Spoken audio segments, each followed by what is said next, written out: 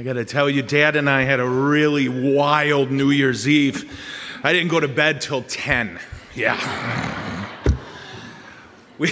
I was thinking about that this morning. I'm like, boy, wild, the definition of it changes the older I get.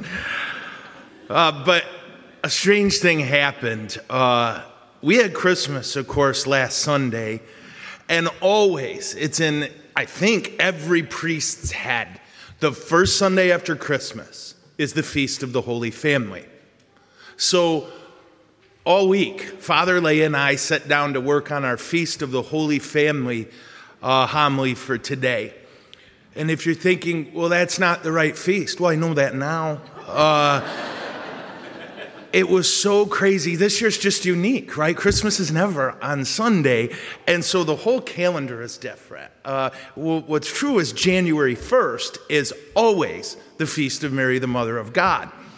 And Father Lay and I figured that out Thursday morning when we sat down for our morning prayer, and we were both so geeked out. We've got our Holy Family homily already done, and the breviary says, on this year, the Feast of the Holy Family was Thursday. Why am I telling you this? Because this homily might stink. We didn't have a lot of time to prep, and I just want you prepared for the inevitable suffering to come. But and I was so unclear, you guys. This whole week was a wreck. Literally last night before the 4, someone came up to me and said, Happy New Year's Eve. I promise. I went, when is that? And it was last night. I'm in charge. So we sat down, we did, and we said, well, Friday morning we're going to pray and see where Jesus wants us to go. And Father Lay started talking about how in Fiji, Catholics are a distinct minority, right? There's just not a ton of Catholics. And I told him, it's funny, where I grew up, Montrose, there were 13 Baptist churches. Yeah, we were a town of 1,100 people, and there were 13 Baptist churches. Now, here's irony. There were 14 bars. So the Catholics were there. But one of the things I learned growing up was that when it comes to Catholics and Mary, and he learned this too, your Protestant friends might be either confused or irritated by it. Yeah? That when you talk about faith or pray together or talk, depending on how well they know you, like when I got to college is when I found out, there's even aggression about this. You guys worship Mary. And I never got that memo. Sorry. What it led to is truly, seminary, I think, was the first time I was in an environment where our love for Mary wasn't something we had to be defensive about. Yeah? And Father Lay was saying, same thing for him. And again, this wasn't horrible suffering. No one was persecuting us. It was just one of those things, don't talk about it. They'll yell at you. Yeah? And then here's what Lay told me. He said, one day our priest was talking about when the angel appeared to Joseph and said to him this line, Joseph, don't be afraid to take Mary in your home. You remember that? And he said, that priest told us, guys, I know people get mad at us. They yell at us and get irritated about it, but don't be afraid to take Mary in your home. And it struck me as a powerful thing to think of for you and for me. Don't be afraid of what we believe about Mama. We've believed it for 2,000 years. And there's good reason for us to believe it. There's a good reason that we set aside this day, the beginning of our secular year, to say, God has a mom. Isn't that nuts? You know he didn't need one, right? He didn't have to do it this way. Last week, I think, Christmas, I talked about how he didn't have to come as a baby, and he sure didn't have to be born poor during a census in a barn. Yeah? That's a choice. And it's a choice for him to have a mom. He didn't have to do it. People always ask me, where was Jesus between his 12 years old and 30? No idea. I wasn't there. And nobody wrote about it. There are parts of Jesus' life where he was completely comfortable with you and I having no information at all. He wanted us to know he had a mom. God, the creator of the universe, he who holds all creation together in himself, said, I'm going to need a mom. I'm going to need a mom to feed me, to take care of me. I'm going to choose to have a mom. And I hope this isn't morbid, and if it is, I'm committed here. I've been at a lot of deaths. I really have. I would say hundreds, maybe even approaching 1,000 or more. And some of them have been violent and awful. I have held people covered in their blood and mine, praying. And I could tell you, the toughest, baddest men on the planet, when they're dying, they're calling for mom. There is something about mom, isn't there? Even if you might think my mom wasn't a good person or wasn't good at being mom, even then, she's in there. It is the human experience that we are, and literally, I don't know if you've ever read these studies, when a woman gives birth to a child, she carries a part of that child in her for the rest of her life. That child is in her DNA, and she is in his or hers. Mom is so important to us. And so, of course, God had a mom. If it's important to us, it's important to him. That's what the incarnation's all about. Jesus saying to us, God saying to us, you cry? All right, I'm going to cry. You get betrayed? I'll get betrayed. You die? Then I'll die. You got a mom? I got a mom. That's the humility of our God, isn't it? I love that. And I know I've said this before, but I can't tell you, and it's wonderful, how many times people send me links to homilies from other priests. Yeah? And I like that. I want to be clear. I hope this doesn't sound, but you know what they're always about, right? Politics. Yeah? Listen to this brave priest speak the truth. That's what it always says. Which means listen to this guy who agrees with me say what I agree with. Yeah? You know what I've never had a homily share with me on? Humility. And it seems to me that's fairly to partly cloudy important, isn't it? Our God is so humble. This humility of our God says that you got a mom, I'll have a mom. But then here's what's really, really cool. He then said, and how about I give you mine? You get two. You and I get two moms. And here's how it works.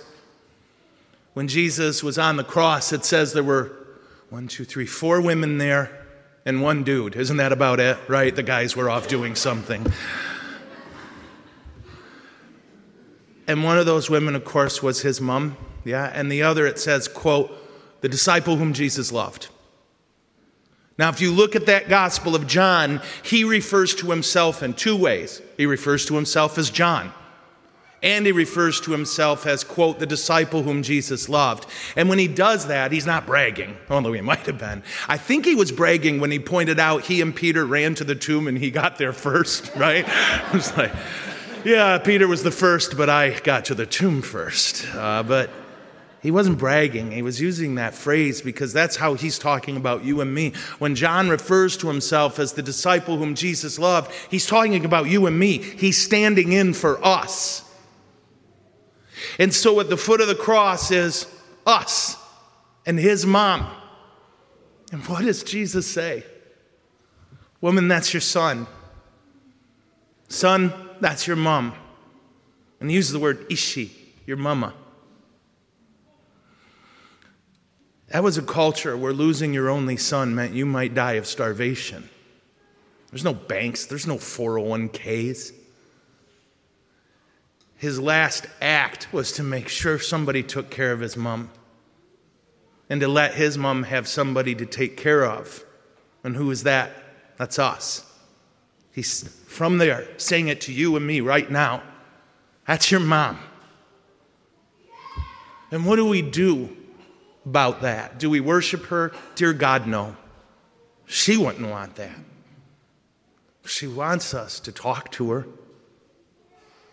She wants us. Your mom ever do this? Oh, you call? You didn't call yesterday. I'm calling now, She wants to hear your voice. If you don't think it would change a human person to hold God in their womb, then we don't understand the incarnation. Holding Jesus in her body changed her. She didn't earn it. She'd be the first to tell you. She didn't make it. God made it. Because he knows we need mom. And for those of us who've lost our mom, it becomes even more important. Talk to her. Ask her to pray for you. I had a buddy, and I love him, but he was like, the scripture says we have no advocate for Jesus. But he'd asked me to pray before. If we're going to ask anyone to pray, then why not ask, I don't know, God's mom? It's a fairly good idea. I'd rather ask a saint to pray than ask one of us. I mean, I love you guys, but they're better at it. And St. Paul got it. You picked it up from our second reading. Where'd she go? Oh, she read so well. She went and back. Good move. You're a good Catholic. This is what happens when I don't prep a lot. Sorry. St. Paul got it. You heard it in the second reading. And it's one of the most underrated parts of St. Paul's theology, how obsessed he was with this idea. You and I are God's kids. And with Paul talking about how we are the body of Christ. That's the thing he talks about the most. And where did that come from? Well, it came from when his name was Saul and he hated Christians. And he killed them. And he arrested them. And he was goose-stepping his way to Damascus to kill some more. When suddenly Jesus appeared to him, ouch, and said, Saul, Saul, why do you persecute me? Well, that was the first time he met him. He'd never met Jesus before. That's what I would have said. Chief, I don't know you. Glowy guy appears before you. Jesus was telling Saul something that he took in his heart and held for the rest of his life. When you touch God's family, you touch God. Why do you persecute me? He didn't persecute Jesus by our standards. He persecuted Jesus' family. And so what was Jesus' point? We're connected. And if Mary is the mother of Christ, then I guess she's the mother of the body of Christ, isn't she? She's your mom. She's our mom. He gave us to her at the cross. Because he's not just humble, he's generous. We needed a mom, so he wanted a mom. He loves us, so he gave us that mom. So talk to your mom.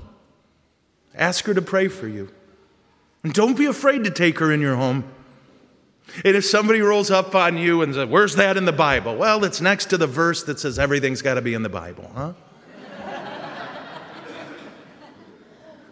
And we don't need to be defensive or argue. That doesn't help. Relationships speak much better than arguments. So love your mom. Talk to her. Ask her to pray. And be so terribly grateful for her. And be grateful for the humility of our God, huh? Be grateful for the generosity of our God. We don't deserve this, but we don't make that call. So today, we start our year with the feast of Mary, the Mother of God. And that's amazing. And what's amazing, too, is she's our mom as well. Amen? Okay.